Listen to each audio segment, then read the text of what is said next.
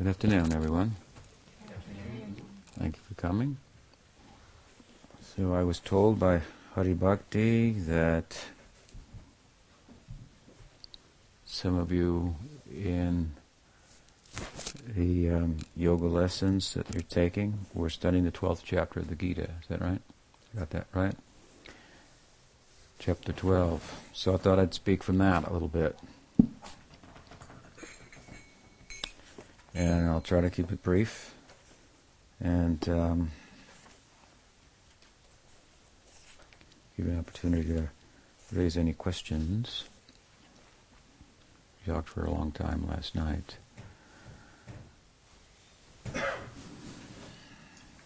So, this 12th chapter is entitled Bhakti Yoga. Works pretty good. As it turns out. So, Krishna says, Arjuna vacha evam satata yukta ye bhaktastam paryupasate ye chapi aksharam avyaktam tesham ked yoga vittamaha.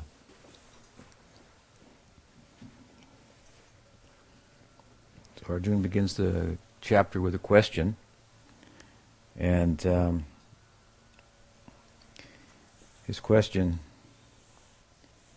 is interesting and perhaps controversial in our egalitarian society and knowingly or unknowingly postmodern influenced society. It's interesting and perhaps controversial in that regard because the question is yoga vittamaha ke yoga vittamaha. Which yoga vit? Vita means Veda, means knowledge, understanding. Which understanding of yoga is uttama, is the best? So we like to think they're all the best, and that's there's some truth to that, no doubt. And I think that Krishna answers the question very, very nicely if we study it very carefully. And it should dismiss our concerns that we might be, in hearing from the Gita, entering into some type of a sectarian stream that might be a form of religious fanaticism. My path is better than your path, kind of an idea. Of course, we should all think that my path is the best, otherwise we better be on another path. So that's important to note, and we have to feel that way, and it's all right to voice that as well. And the overarching, I suppose, way of balancing that is we have to acknowledge that others' paths are the best paths for them. So, as I said, we should think that we're on the best path for ourselves. That's important. These paths of yoga and spiritual practice, the pursuit of enlightened life and real deep and meaningful universal love of God, are not easy paths to tread. This is the real challenge, yoga, in the real sense of the term. Yoga means to yoke, really, to make a connection, to link ourselves with our source. And we've been, at least in terms of our experience, disconnected from that source for a long time. We're not really disconnected, but our experience is that we are, to one extent or another, lost and searching. So it's a great challenge. So we need encouragement, and if we find a particular path that is indeed ego-effacing and has some prospect for taking us beyond the confines of the small world of our mind, and sensual experience, then we should seek company that will encourage us along that path, and surround ourselves with whatever favorable circumstances we can, because again, it's not easy, and the world doesn't work doesn't move in the direction of supporting such a pursuit. Misery, as it said, loves company. And the world of the mind is miserable, really. It's very limiting. It doesn't afford us the full experience of ourselves. We cannot be all that we are in that small world of the mind. And so there's an overriding kind of anxiety that pervades it, even if it's relatively good in many respects. Of course, it doesn't endure. So to rise above that is a great challenge, and we need all the help that we can get. So whatever interest we have in that should be encouraged. At the same time, there's place for discussing the differences in paths, and that's important. Why people choose one over another? What are the differences? How much difference really is there? How much common ground is there on the various paths that are indeed, as I say, ego-effacing? What I mean to say by that is there are plenty of paths that are not ego-effacing at all, that use some ego-effacing language and so forth, but only serve to enhance our predicament. So it's good to distinguish between those, and we're left with only a handful to choose from. So ostensibly here, the discussion in this chapter is between two of them. Arjuna had just in the previous chapter witnessed an extraordinary theophany. And he had a personal epiphany under the influence of Krishna that he himself, Arjuna, kind of asked for, kind of pushed the envelope a little bit. Krishna had spoken in the 10th chapter, I'm this, I'm that, I'm here, I'm there. He's more or less saying in that chapter, wherever you look, I am, if you have the eyes to see. And so he spoke about himself being represented in various prominent manifestations of nature. We touched on this a little bit last night, of bodies of water. I am the ocean. It's vast, and you stand on the shore and you just think, is there really any other side to that? And I've heard about it. Maybe I've been there, but when I got there and looked back this way, it looked fathomless and unlimited in its expanse, and we were made to feel small, and so on and so forth. So there are many prominent manifestations of nature that give us some feeling of our smallness, and that's bringing us closer to the truth of the matter. About our nature. And so that's good. And at any rate, in speaking like this, kind of theoretically, Arjuna, as I said in the next chapter, he pushed the envelope a little bit, and he said, you say you're this, you're that, you're everywhere, you're in everything. It'd be nice to see like that. So Krishna said, then see it. I'm everywhere. Everything's inside of me. And some type of extraordinary vision was shown to him. I recently read, and we published a review on The Harmonist. It's an online magazine that we publish. A review of a book of a friend of mine's brother who's a well-known best-selling author. His name is Brian Greene, Joshua Greene's brother, and he writes on physics and string theory, cosmological issues and so forth. And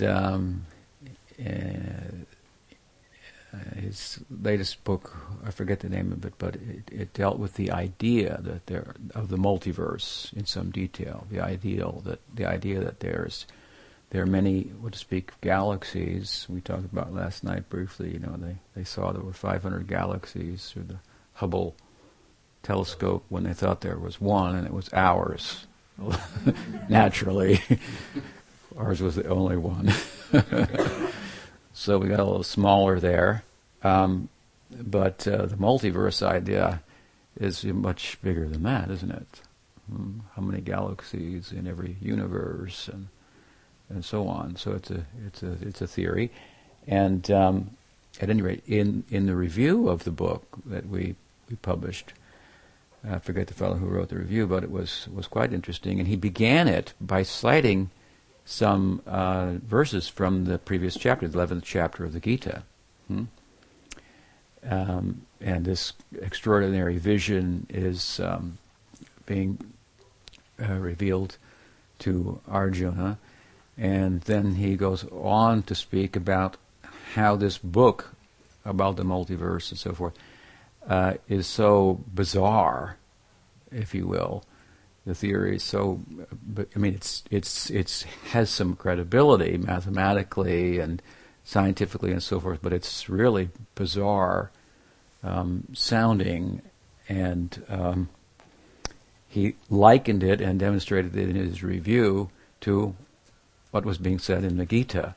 And he said, in brief, we've kind of come full circle here, after having dismissed these old books as being superstitious and entered into a objective exploration of evidence and determining facts on the basis of such observable evidence. What we're observing is something like what's being talked about in the Bhagavad-gita. Another, probably I think his name is Paul Steinhardt. He's a kind of, I think, maybe the originator of string theory. He has recently posited a theory that is in response to the question as to what is the source of the Big Bang. If the Big Bang is the source of the universe, what's the source of the Big Bang? Kind of a interesting question. And he came up with the interesting answer that there's the source of the Big Bang is another Big Bang, is another Big Bang, is another Big Bang, and that time moves infinitely in both directions with no beginning and no end.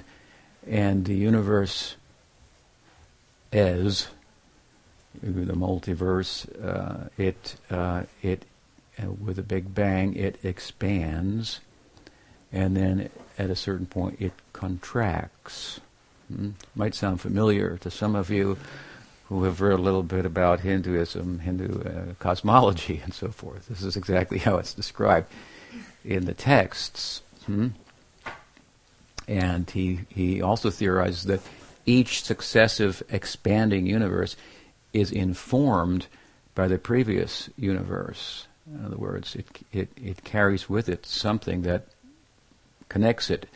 And of course, in the language of Hinduism and the yoga world, there is a karma is what is causes the continuum and informs the next expansion of the previous contracting universe and so on.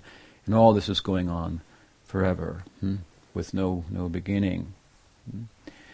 So an interesting side point here. We're not that far off, or they're not that far off in the scientific community, or coming closer. But the point being here that something very wonderful was shown to Arjuna, a kind of a vision in which he could understand that God is everywhere. Of course, it's said in the text there that Krishna gave him eyes to see that. So That's an interesting point, because some people see God nowhere, and some people see God everywhere. And so, who's right? I guess whoever becomes a better person as a result of their vision, then we could look at it like that. But and who's ever able by the result of that to become a better person would be to, I think, to transcend the world of the mind, which doesn't allow us to be as good of a person or being, an entity, as we could, because as I explained briefly last night and on other occasions, the world of the mind is one in which we are forced to be a taker rather than a giver, to one extent or another. World informed by sense perceptions and mind and so forth is a limited perception of the nature of being, and again, it's one that can't be maintained. It's here today, and like other things, it will be gone tomorrow. And in order to maintain it, we struggle for existence. And again, as I mentioned last night, per the Bhagavatam, jivo jivasya jivanam. One living being is food for another. This is a great struggle. So to maintain that false idea of self, bodily, mental idea of self, which is just a passing, like phase, a bubble in the ocean of life, is a struggle. It can't be maintained ultimately. And in order to do it, well, we're at odds to one extent or another with others. We are on the take. We have to. And a ego-effacing path is one in which we agree to die to the taking or the killing tendency within us. We have to uproot that. It's the basis of our whole material existence.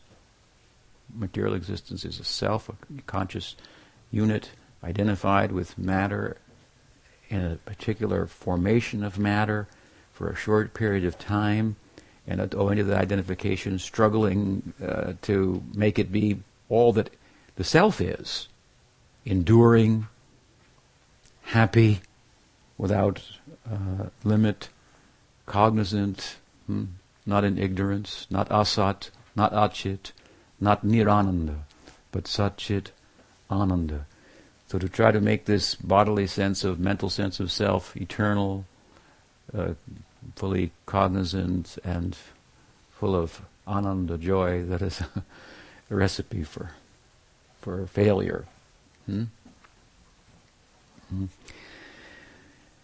So to uproot that, to kill the taking ego, if you will, the identity of being a taker, even if we coat it with language of giving and so on and so forth, just to maintain that, we have to take. It's a very unbecoming situation we find ourselves in, and yoga means the unwillingness to settle for that, for anything less than all that I am.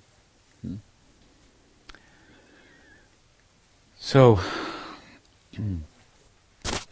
Krishna showed Arjuna this extraordinary reality of that God is everywhere. He was inspired by that, and now he's asking about the yoga discipline that is best. He's asking about it in a particular way. He's asking that in the previous chapter, or you just said that you just showed me this extraordinary form, and it was apparent in my reaction to it that it wasn't that comforting to me. I saw that God was everywhere, and that was far out, but I couldn't do much with it. It was like very awe-inspiring. It caused me to step back and almost to freeze up. And previously I was able to interact with you in a way that was much more intimate and user-friendly. In fact, I very much like you, Krishna. And I found you to be very attractive personally. And I'm merely in love with you as a friend. Arjuna has a relationship, rasa, with Krishna as a friend. Like the perfection of friendship is to have God as your friend. And Krishna is the one manifestation of God that affords us that opportunity, as well as to be the lover of God and so forth in a romantic sense, and even in a parental sense. It's a very extraordinary idea.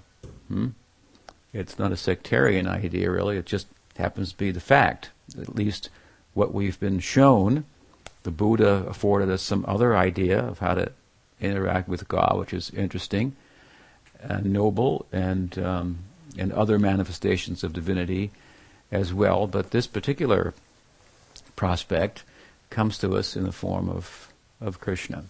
And again, Krishna is really the shape of the devotee's heart. He, in other words, as I said last night, he corresponds with bhakti. And when bhakti reaches a certain pitch, I cited the example of Uddhava, who liked to wear only the vestments of Krishna. I mean, this is a crazy person. I only wear the clothes of my friend. I love him so much I can't even think of wearing any other clothes but his. I mean, it's kind of insane. But love is crazy. So this to have this kind of interest in reality, in God, this is very extraordinary. And so when it reaches that kind of a pitch, there's a reciprocation from the Absolute that we call Krishna. That's what we call Krishna. It responds to that kind of intensity that can be likened to the intensity of the love that one has for a friend that would do anything, we would do anything for, or to a lover such that if anything, for example, gets in the way, reason, let's say, between two young people's love affair as to why it's not good, it only serves to inflame that much more. Nothing can check it, something like that. This kind of enthusiasm for yoga, this kind of enthusiasm for self-realization, for love of God, this is very extraordinary. This is what Krishna corresponds with. And he's okay with the idea that everybody doesn't have that kind of intensity of interest. That's okay too. But if you do, then I show myself in this way. It's the idea. And he had been showing himself. The Arjuna's there in the Leela, and we kind of step back from his friendly experience of intimacy with Krishna, and Krishna shows his godhood, so to speak, which, in order to have that friendly relationship, he has to suppress for the sake of intimacy. When he shows it, Arjuna had to step back and become prayerful and reverential and so forth, and he even thought, previously I acted with you in a different way. Maybe I was offensive. Maybe it was inappropriate. I mean, you're God. My God. He was stunned by this, but he expressed his clear preference for intimacy with Krishna, and the beautiful, the form of Krishna is described there with very powerful words. The beauty of that form. You know, Krishna's milk maidens, the cow milk ladies, gopis, they, in Bhagavad, that's the sequel to the Gita. You have to get like about 10,000 yoga hours to get that on your credits. That's the credits. It's just the book. Gita's about 700 verses. That's about 18,000. So you have to start that course too. But there, these gopis, they at one point in the Leela,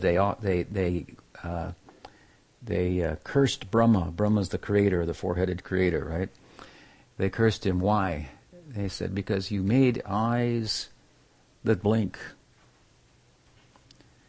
And for that split second, we cannot see the form of Krishna. And it's very painful to us. Now, we don't even think about blinking, right? We just do it. We don't think that what kind of yogis were they? You can imagine. They were conscious of their blinking, and the object of their amour, of their love, that they couldn't see for that second. How beautiful must be that beatific vision, if you will, of Krishna. So Arjuna has had that vision. He's seen a bigger vision that was actually qualitatively lesser. To use a Zen, term, less is more. So Krishna is the less that's more, in terms of his two-handed form, human-like form, and so forth. The implication of all of this is, again, the Absolute affording us the intimacy with itself. So, despite the fact that Arjuna experienced that and found the form of Krishna, the personal form of Krishna, to be more compelling, more attractive, more yogically interesting and perfect as an object of love. After all, he is a bhakta, so his path is the path of love. And to love, you have to have two things. You have to have the love, and you have to have the object to repose the love in. So now, as this chapter begins, he thinks about his experience, and he raises a kind of a doubt about it. He wants confirmation from Krishna. He says, there are those people like me, he's saying, that really find that your personal form to be most attractive, and they love you like this. They might not even look like mystics. They're kind of, necessarily. Therefore, Vaishnavira Kriya Mudra Vignena Pujai, it is said. The devotee of Krishna may be very difficult to understand. What is his or her reality? They may move, for example, and more readily so, in the world in ways that parallel, at least externally, the movements of ordinary people.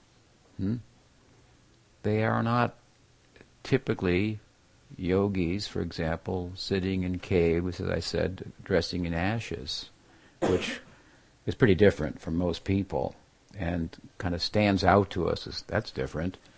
They must have something very extraordinary. They don't want anything of the world. They live in a remote place and so forth. But more readily we find,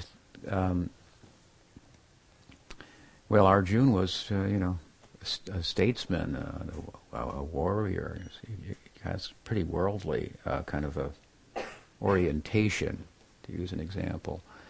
But even amongst those in the dress of sadhakas, we find practitioners, for example, if they are siddhas in the dress of sadhakas, we find they're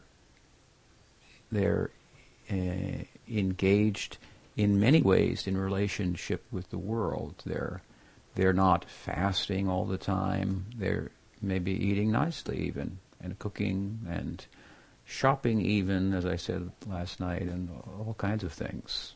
So what's the difference, right? So to ascertain that difference, one has to go a little deeper and be able to see a little bit into the heart. A little association, you can understand. Oh, there's a difference. He or she is moving in the same way, ostensibly externally, but the motivation is entirely different.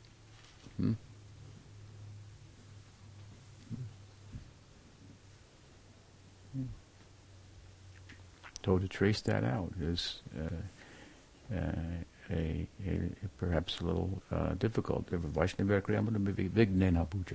difficult to understand who is a Vaishnava. There are many examples in the Leela of Chaitanya. So many examples of persons who were ostensibly very ordinary in their appearance and taken as such by people, and suddenly there was a fellow, for example.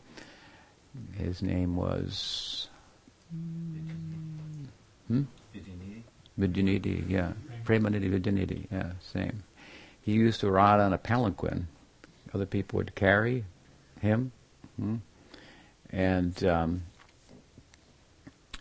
he dressed like very much like a worldly person who was like very concerned about the latest fashions and so forth. And one of the associates of Chaitanya, Mukunda, told another one, Gadadhar, said, a great Vaishnava is coming to town today. I want you to meet him. Gadadhar was a great Vaishnava, a great devotee. So he wanted to see him, and he went to see him, and he thought, what's this? Guy's riding on a palanquin. That means like a worldly person. Dressed like this, and so forth. And the Mukunda could understand, he's misunderstanding. He's not able to see his heart. So he quoted a verse. He cited a verse from the Bhagavad. This verse spoke about a Leela of Krishna. How Krishna killed the witch Putana. Putana had come disguised as a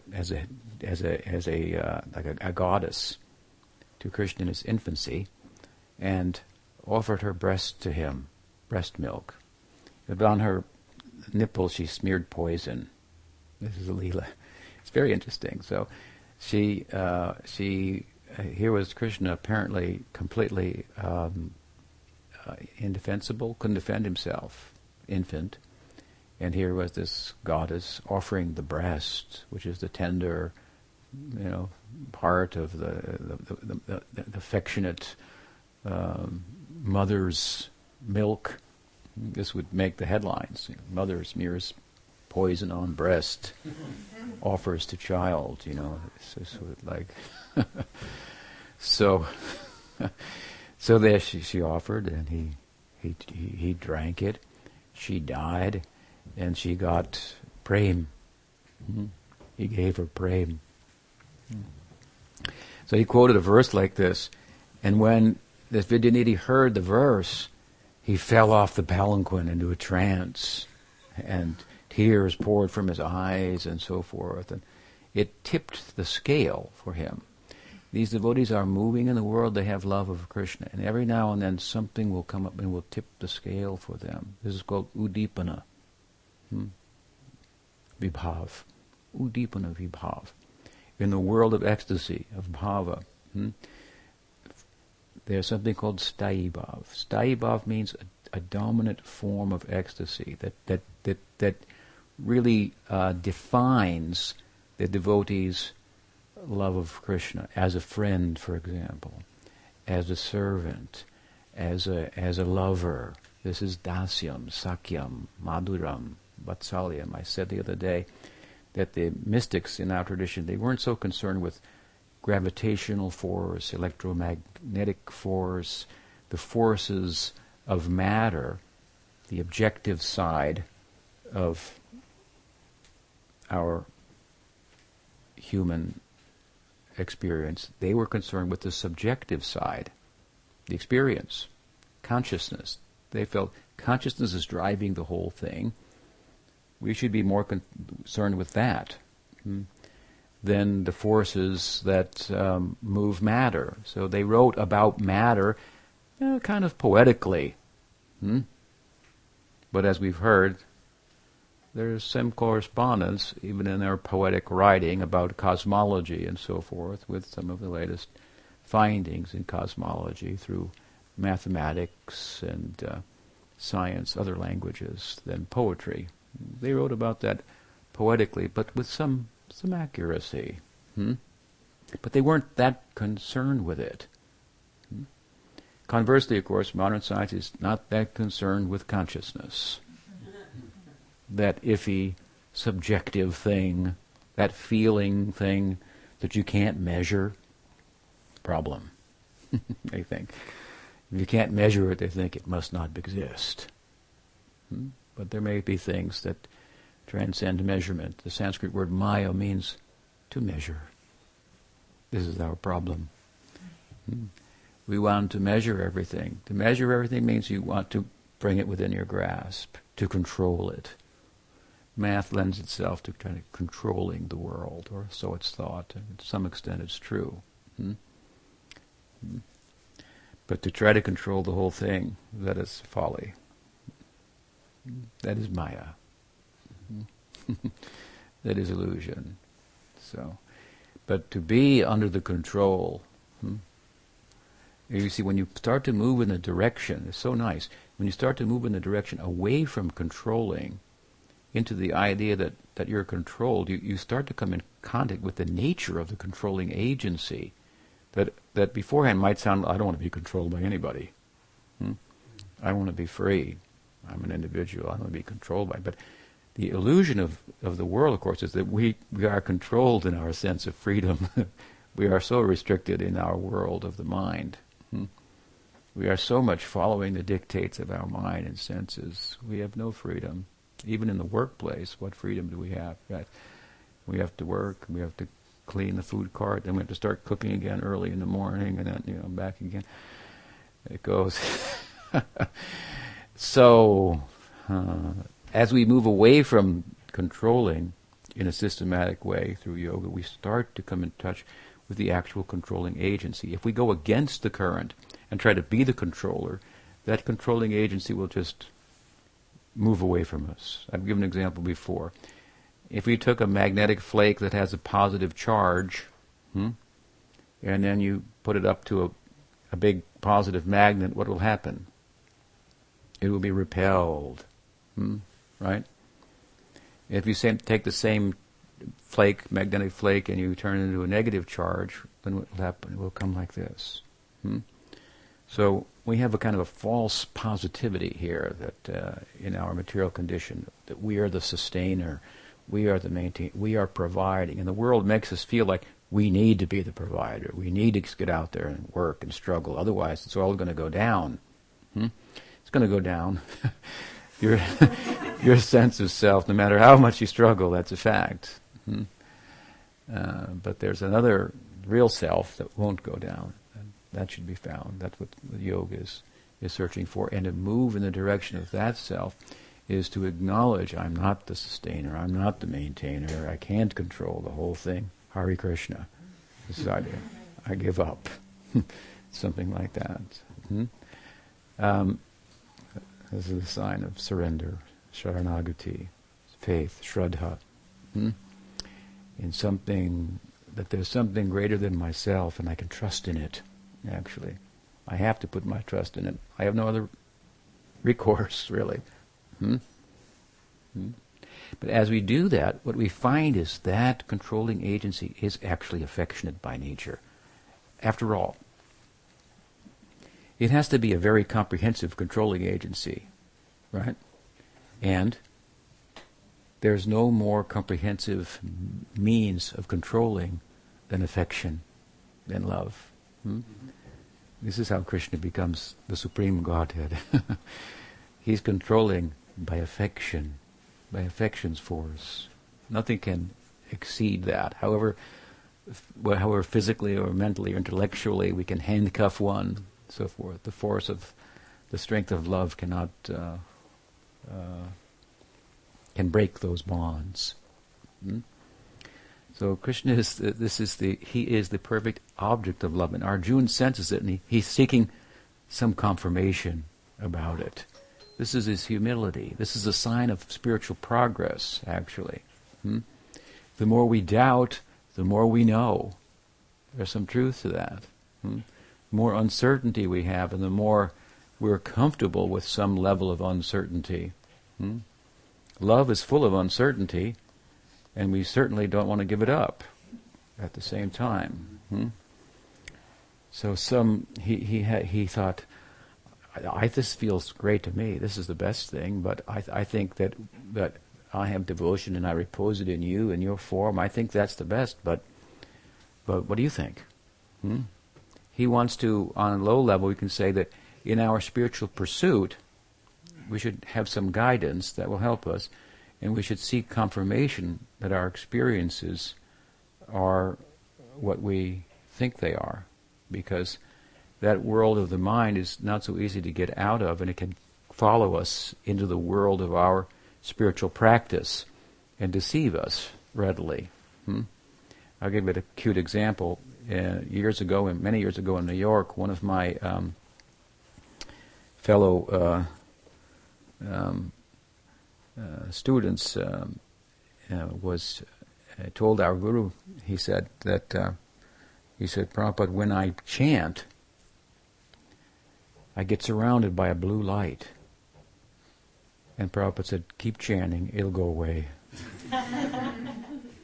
So it's possible we can imagine our way into something that we haven't really arrived at all, and is very different than what we imagine it to be. People imagine themselves to be enlightened. They use some terminology from the sacred texts and so forth, and it sounds good, and people even pay for it. But there's a lot of counterfeits out there, something like that is what I want to say.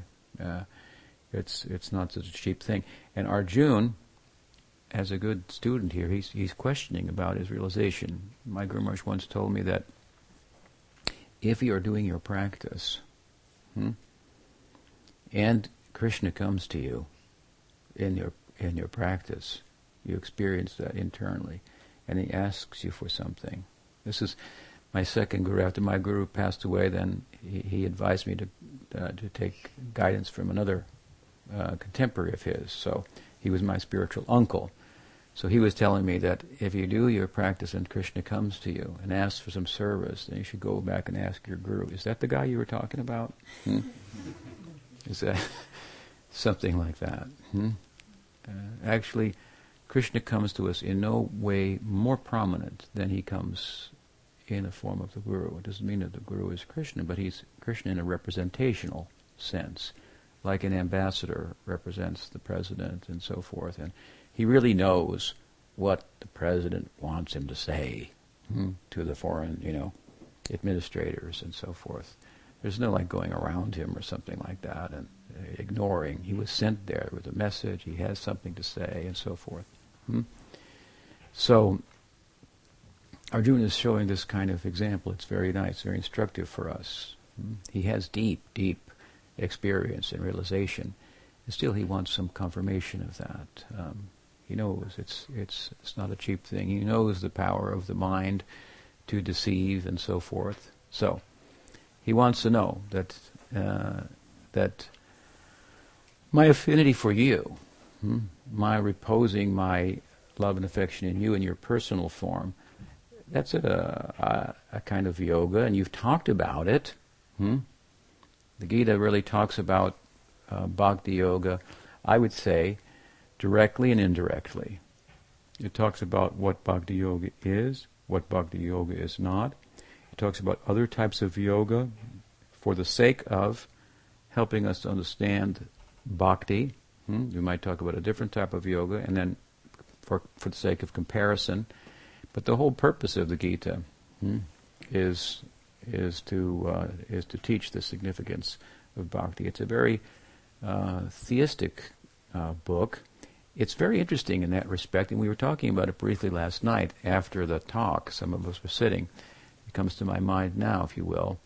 I pointed out that, and with your help, you prompted the discussion, that the Gita is a book that is very much about the nature of being more than it is about believing. There are other religious texts in the world, and they have their virtues and all, but often they speak about believing. They don't tell us much about the nature of being. In the Gita, we find a discourse on the nature of being, and when we hear it, with good explanation and so forth, it's apparent to us that it's talking about something that we are experiencing from a different angle of vision that we didn't have before.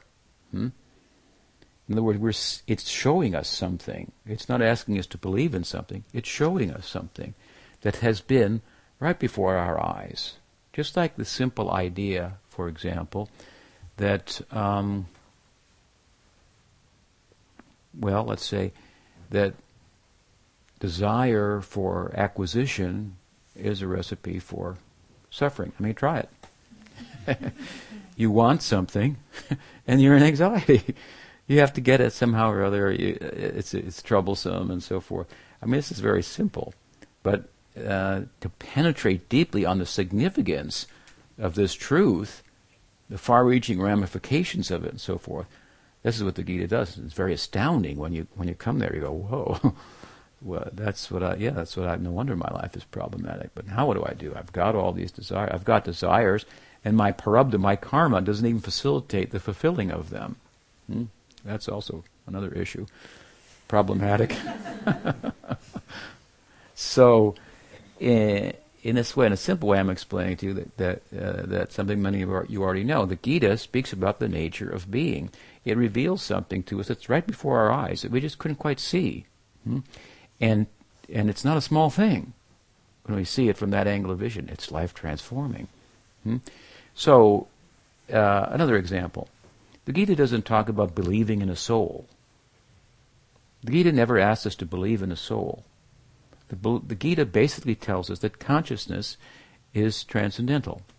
Consciousness is not of the natural world. It's supernatural.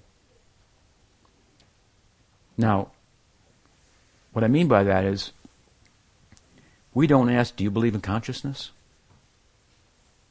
You have to have consciousness to make that statement. To believe in anything, you have to have consciousness. Consciousness is kind of the root of the whole experience of life, you understand? So, it's ridiculous to say, do you believe in consciousness? Without consciousness, you can't believe in anything. You can't ask if anybody believes in anything. So, we all have with consciousness. We think that we are consciousness. That's how we act. We act as if I am consciousness, and it's kind of somewhere up here, and it drives everything beneath it. In other words, some volition comes, and then there's action that follows that. That's how we naturally conduct ourselves in everyday life, and everyone does that. Everyone does that.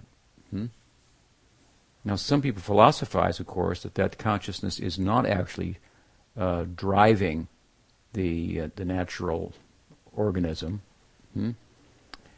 and they make an argument on that basis with based on some evidence that they interpret in a particular way, empirically derived evidence, and interpret in a particular way, and so on. But then they don't live like that.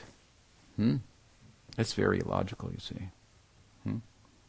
They don't live like that. Everyone lives just like the Bhagavad-gita talks about what consciousness is. So we don't believe in a soul any more than we believe in consciousness.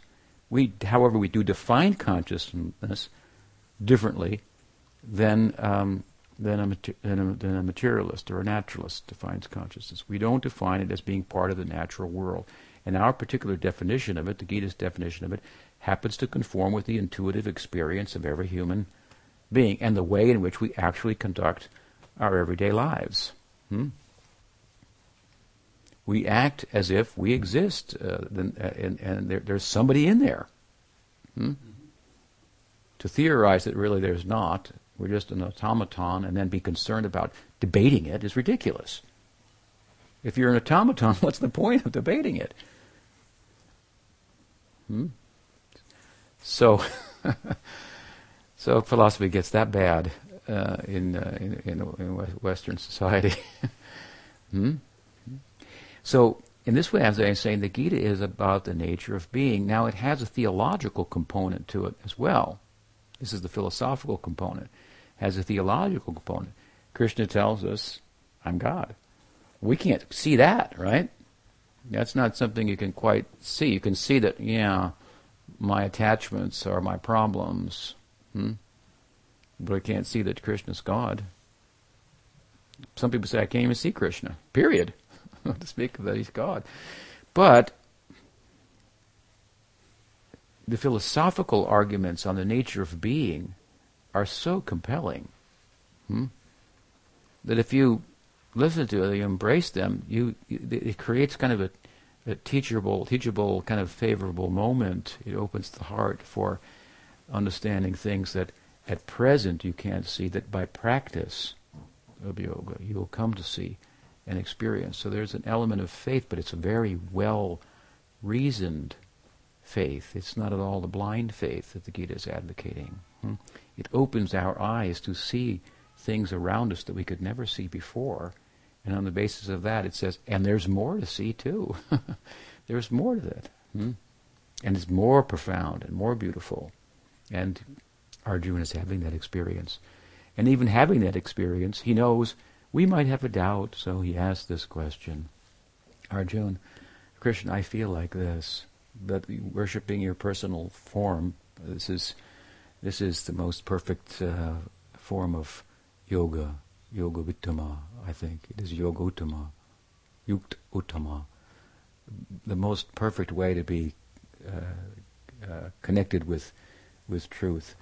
What's your opinion? He says, there are other people who think, he says in this verse, that the worship of your formless self, that might be a better understanding of what yoga constitutes.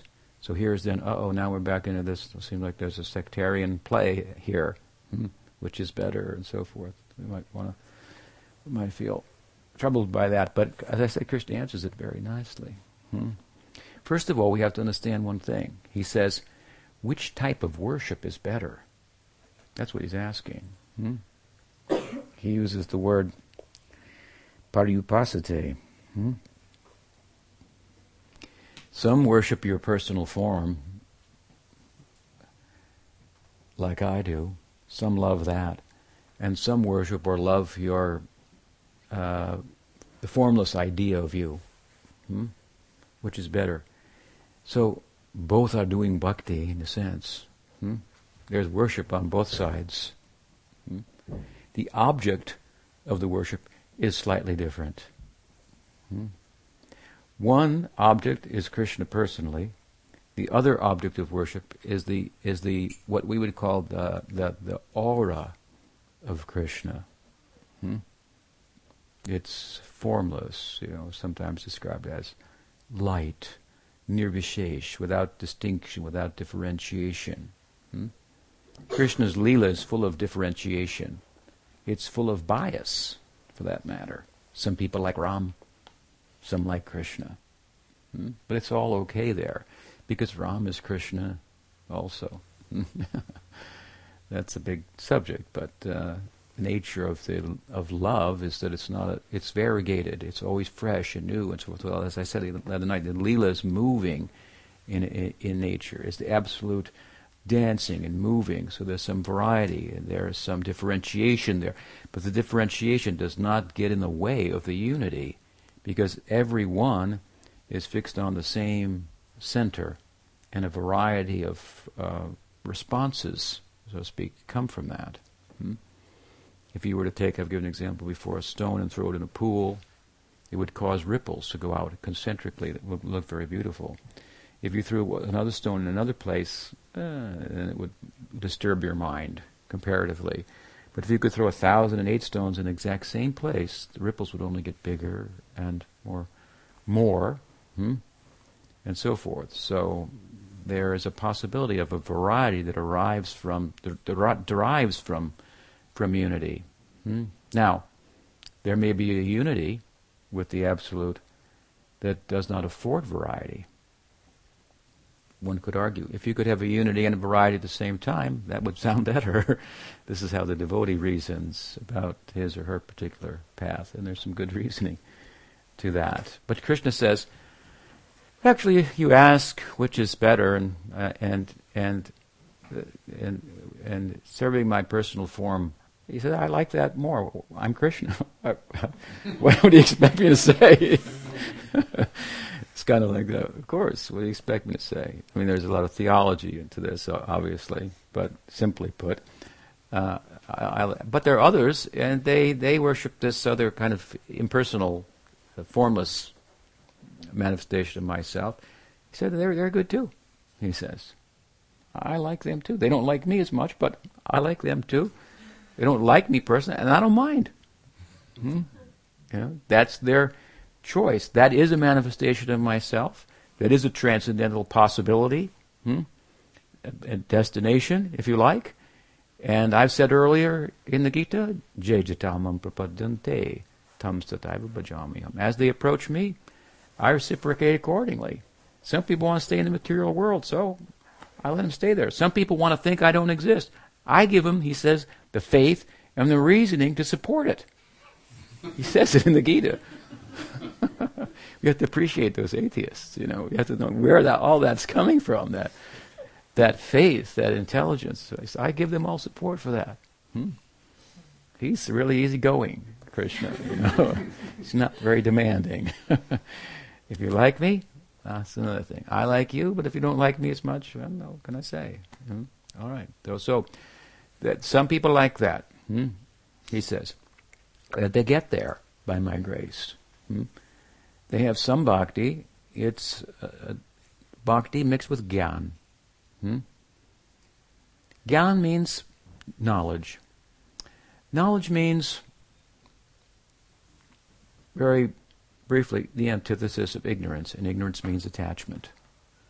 So along with knowledge comes vairagya, detachment. One who has knowledge is not attached to things that don't endure, because that person knows that's not going to be a very good idea. That's not very knowledgeable. That's not very intelligent.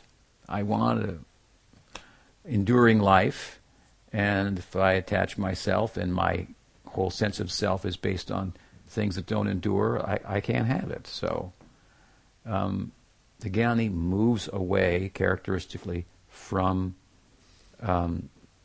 material attachment very overtly. That is part of the path. As I mentioned last night, detachment or renunciation is not really per se directly part of the path of bhakti. The path of bhakti is loving Krishna. And if in the context of that some things aren't favorable for that, then I let them go. In the path of Gyan, however, vairagya or detachment is a limb, of the body of the practice of Jnana Yoga. It's something that is overtly cultivated. We overtly cultivate love of Krishna, and in the context of that, we let some things go. And some things we grab onto because they'll be favorable for Krishna's service. If you come to the temple of Krishna and someone says, "Oh, please take prasad," some food that has been offered to Krishna, you say, "No, I'm fasting." You think, "No, you don't understand. This is better than fasting. This you should accept. This is favorable for bhakti." So, the Jnanis, they have those who have a inclination towards that path. They have a certain interest. I characterize it something like this: they love to exist. They know that the temporal nature of material existence is problematic, to be identified with that, and they strive to endure. Their main focus really is sat, to exist in an enduring way. Their knowledge is to know what is not Brahman. Neti, neti. It's not this, it's not that. And their bliss is, their ananda is, that they, ananda means bliss, it means love, that they love to exist. As I said, some people love to exist and some people exist to love. This is kind of a basic difference between the Gyan orientation and the Bhakti orientation. We look at it, and I think the Gita looks at it like this also, that the Ananda component of the self is the most important component of the self. As I said last night, you could exist but not be cognizant. You could exist and be cognizant but not be blissful, but you can't be blissful and not exist and be aware of it. So if you have Ananda as the center, then Sat and Chit follow automatically. And also, it's well reasoned, I think, to think that knowing and being, or existing, are most meaningful in the context of loving. Although the Sat and the Chit are less significant in the Bhakti path in comparison to the Ananda, they nonetheless become more significant in a sense than they do in the Gyan mark, where they are more significant. That's an interesting philosophical thought. And this is what the Gita is saying. But Krishna is very clear. He says, but some people want that. And they get it. And I give it to them. And whatever, we come back to this, whatever's best for you, then that's best. Krishna doesn't argue with that. We want to share, naturally, our love and our experience and so forth, and we also like to speak about our path as the best as we feel like it, and there should be a place for that and a place for everyone to do that. There's also some objective yardstick we could come to bear with and say, objectively speaking, then looks like what you're saying is that the bhakti path is better. I could say yes, but the subjective reality is ultimately the determining factor. So what's best for you, then that's best for you. I'm not going to will agree with Krishna. He says there are others. They like that. Then he goes on to say here in this chapter that there are others. They like that. I said earlier in the Gita, Brahmano hi pratishtaham, that Brahman, that nirvishesh, that formless manifestation of my being, that's subordinate to me. That is Brahman. I am Param Brahman. Brahmano hi pratishtaham. I am the pratishta of Brahman. I am the standing on which Brahman has its foundation. I am the seat on which Brahman has its foundation. It's my aura, he's more or less saying. And it's described like this in some of the other texts. When we enter into that aura, then there's no differentiation there. We don't see another soul, another... There's just Om and Shanti, peace, oneness, existing, and there's absolutely no trouble there. The ananda is like relief. Relief from material existence, and the troublesome movements of material existence that are mental and sensually driven. In other words, we're under the oppression of the demands of the mind and the senses, and we're moving here and there. Oh, I don't have to do that anymore. It's over. It's an eternal rest. Bhakti, on the other hand, the ananda of bhakti is full of movement. I mean, love requires a little movement. It's a lot of movement, actually. So, but that movement is not like material movement. Therefore, as I said earlier, sometimes it's hard to understand a devotee. It may look like an ordinary person, not sitting quietly, only, maybe even dancing. But what's driving that? What is the force that's driving that? Is it bhakti? We can trace that out. There will be other symptoms. If we have eyes to see, we can tell. He or she is driven by this. So Krishna then, having said, they both get their goal. I afford them that, and those who choose that option is there. You ask which one I like. You're asking me personally. So I mean, obviously, I like this one. But he says also, but I have to say this, he said about the other one, it's also a little more difficult, that path. It's a little more difficult to meditate, for example, on the formless idea. And it's a little bit difficult. It's kind of troublesome. Whereas bhakti tends to be a little more user-friendly. He makes this point. And then, of course, he goes on in the chapter to speak about, just to summarize quickly before we come to a close, gradations of bhakti, or how he says first, the best thing is you sit and dwell on my leelas, and become active within, entering and participating in those leelas. If you can't do that, he said, this is a high thing, then you become busy planting the tulsi trees, opening the temples,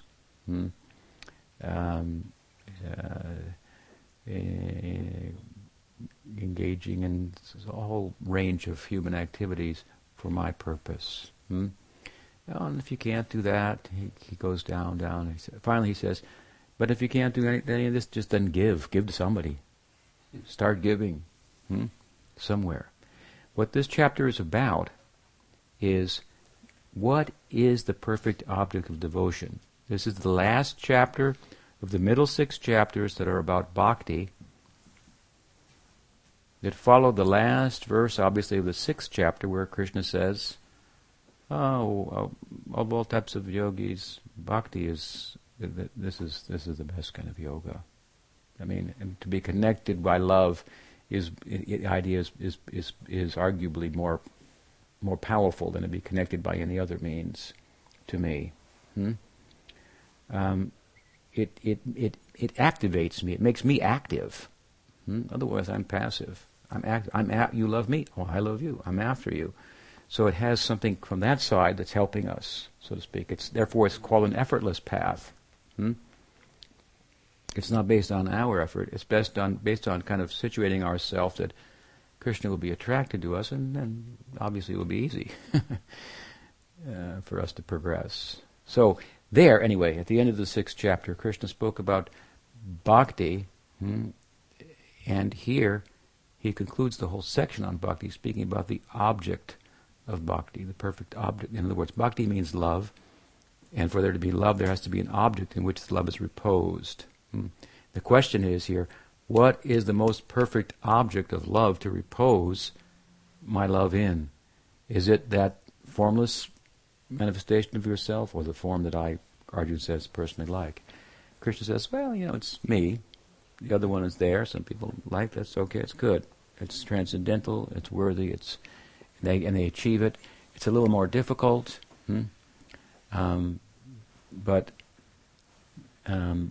but it can be achieved by my grace. And otherwise, he said, he gives a progression. Do this, do this. If you can't do this, do this. If you can't do this, do this. And he ends up, if you can't do that, just give somewhere. Start giving.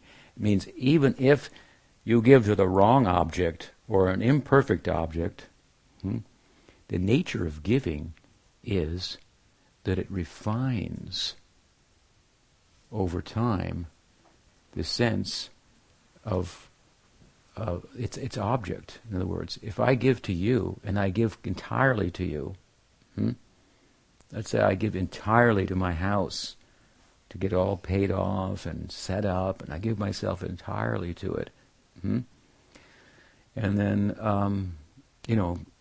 it burns down by an accident or something or whatever. It's not going to endure. That's problematic. But by giving, the nature of giving is such that the more it's selfless, there's 2 things to giving perfectly, I would say. 1, you have to give selflessly without any expectation of getting. And 2, you have to repose it in an object that can actually take unlimitedly. Right? If I'm going to give unlimitedly, but the object I repose my love in can't accept unlimited love, then there's going to be a problem. So the perfect object of love is that object of love that can accept, that's actually the center. I've given an example before. What's the center of our body from a nutritional point of view? We say it's the stomach. If you put food in the stomach, it will be transformed and distributed to every part of the body. If you just put it in the tongue and don't swallow it, it's going to be problematic. So there's a center. Krishna means the center. That you give the energy there, give the love there, and mystically it's distributed everywhere. So there is a center. You have to find that center. How we find that center? Start giving somewhere, even off center. The giving is half of the equation, and so it's a living thing. In other words, it will refine its object over time. If I keep giving, I'll give there, and I'll get frustrated because the object wasn't perfect to some extent. But if I'm convinced that giving is what living is really constituted of, in a meaningful sense, then I continue giving. The object will be refined. One day I'll find myself in a situation like this. We're actually talking about the perfect object of love from the point of view of timeless literature like the Bhagavad-gita. What's coming before us and has come before Arjuna is the other half of the equation. I mean, a lot of people talk about unconditional love and so forth. That's a wonderful idea, but you can really only realize it fully in the context of reposing your unconditional loving sentiment on the perfect object of love. Then that love will go everywhere. That's what this form of Krishna is about. Hmm? And he says, at least if you don't, he says definitively, yes, yeah, I'm the perfect opposite of love. That's right. I'm yoga vittamaha. Hmm? But do this anyway. Do the other half if you don't believe me. Just give somewhere. Hmm? And then, of course, the balance of the chapter, he goes on to speak beautifully about the qualities of his devotees and how, if you look at it carefully, how, in the context of their devotion, everything that would be realized by sitting and meditating and renouncing and so forth, it also comes within them. Hmm? The implication being that they didn't miss out anything from the Gyan Marg. Hmm? They got perfect knowledge from their bhakti. So, any question?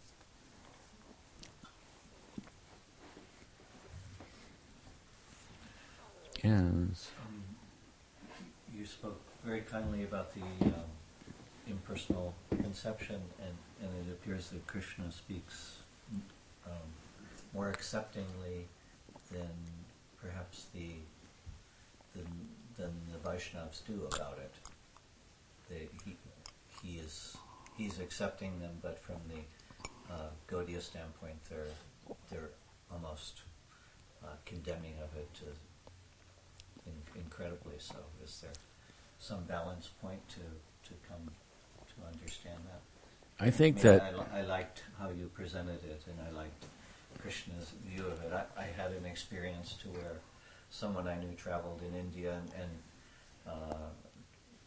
went to all of the Vaishnav things and was becoming very attached to Vaishnavism, and then they traveled with some impersonalists who they had a great affection for, and then they couldn't balance or understand how all of these people were more or less being condemned within the literature. So it was taking it, not considering their personal endeavors and the fact, as you stated, that there is a degree of bhakti within that. Mm-hmm. So, mm-hmm. In Gyan, there's sattviki bhakti. It means, it's a big topic, but there's bhakti that is a manifestation of sattva.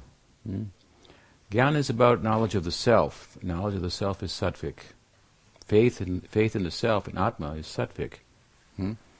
Faith in Krishna is nirguna. Hmm? That is another thing. But I think that weak faith has an enemy or needs an enemy. So often people in different paths, they're not very well situated on the path, and so they kind of make a boogeyman, if you will, out of another faith in order to make themselves feel better about their own path. That's an inevitable kind of a result, I think, to one extent or another. And so some of that goes on. At the same time, that being said, sometimes someone who is knows better than that and doesn't have weak faith but has deep experience may speak strongly about another path in almost in a derogatory way, it might seem, at times, in order to help certain students who might need something like that in order to stay on the path. My Guru Maharaj, for example, he sometimes did that, and once he was asked, he said, you speak really, this associate of his said, sometimes you speak and even write to your students about bhakti in such a way that it's good and all, but it makes other paths look maybe worse than they are, or something like that. And so he said, no, you see, it's like this. If what I'm doing is I'm planting a tree, and I'm putting a fence around that, so that it will be protected. Just like if you want to plant a tree, so deer will come and eat it, so you have to put a little fence around that, he said. But if it grows nicely, then of its own, in due course, branches will overflow the fence once it's strong, and so forth. So sometimes teachers will take different strategies, and one has to understand that strategy in the context of their particular presentation in time and circumstance and so on and so forth.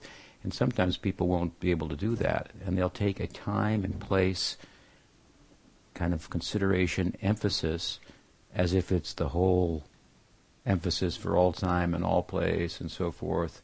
And then you get somebody repeating the teacher's words even, without any realization of why he said what he said, what he was trying to accomplish, and the bigger picture and so forth. That's why you need really a successive teacher, if you will, in that person's absence over time to round the picture out and help people to avoid, in the name even of the teacher, and speaking the words literally, being engaged in nothing more than some kind of sectarian propaganda and fundamentalist religious orientation in the name of essential spirituality. It happens. It happens in all different sects, unfortunately. So yes, and if you look, for example, at the times of Chaitanya Mahaprabhu, when this chanting of Hare Krishna he made prominent and so forth and so on, and you study the time and even the literatures and so forth, you find an interaction of different sects, an interaction, a healthy interaction between jnanis and bhaktas and so forth. Well, they have their differences and they talk about them and so forth, and they explain them. And also, when you are establishing a particular lineage, you may have to take a stronger stand. You find in Chaitanya Charitamrita, Krishnadas takes a strong stand sometimes. He's established, but this is breaking new ground and so forth. Just like you take the PLO, right? Their original strategy of Yasser Arafat was to go and be a terrorist, right? Just to get some attention. So he went and just terrorized. He was like the original terrorist, I guess. And then eventually he became a statesman, right? Yeah. So you don't do that all forever. In other words, it may be a certain strategy, a certain time. You got to get some attention here. So I don't agree with his policy, but he wanted to get some attention to the cause of the Palestinians, and so he did things that would get him in the headlines. My Guru Maharaj, when he came to America, he said, "Look, any publicity is good publicity."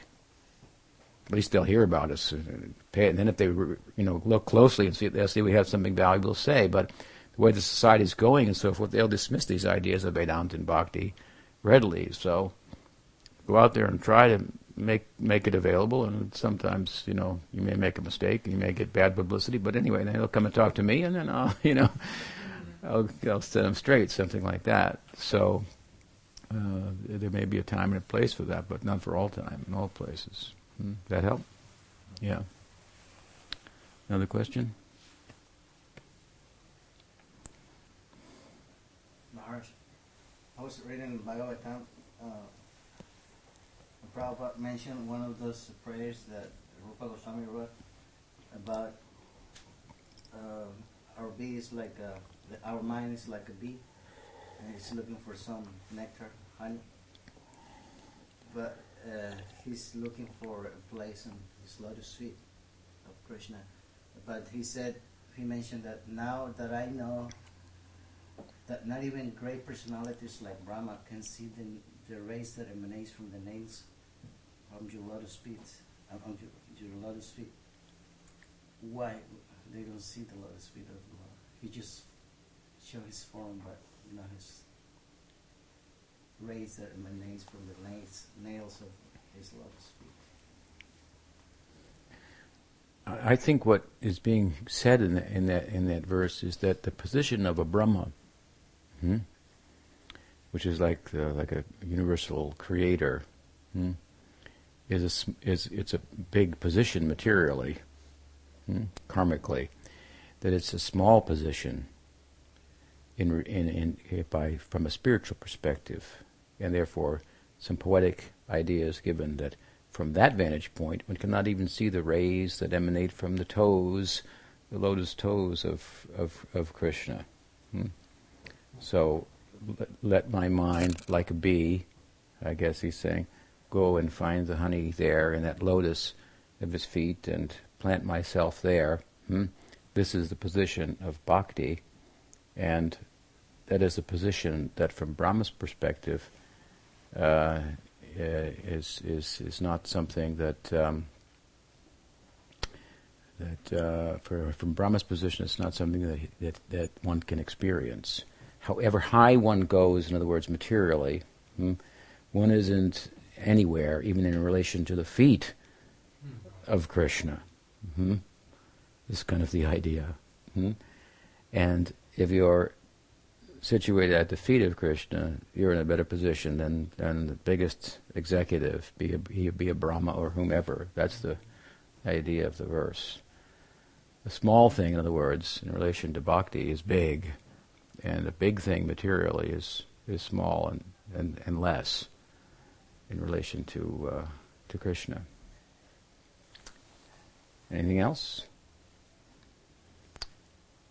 What's the time now? 3:05. Panchatattva didn't come.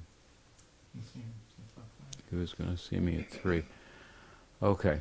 Well, again, it's nice to be with all of you.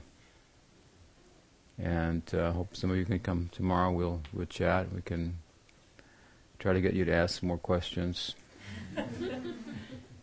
Maybe we'll start with the questions. And so. I had a question. Oh, another question. Okay.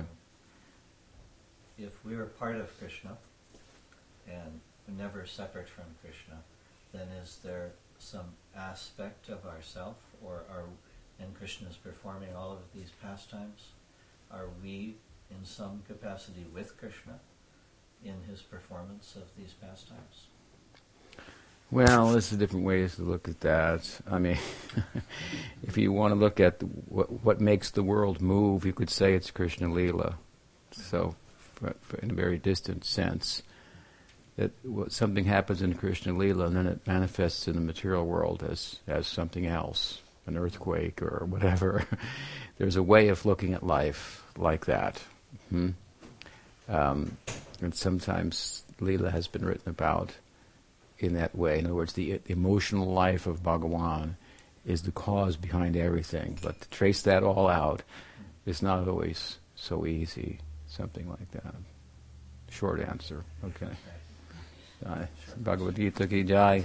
Krishna Bhakti ki jai.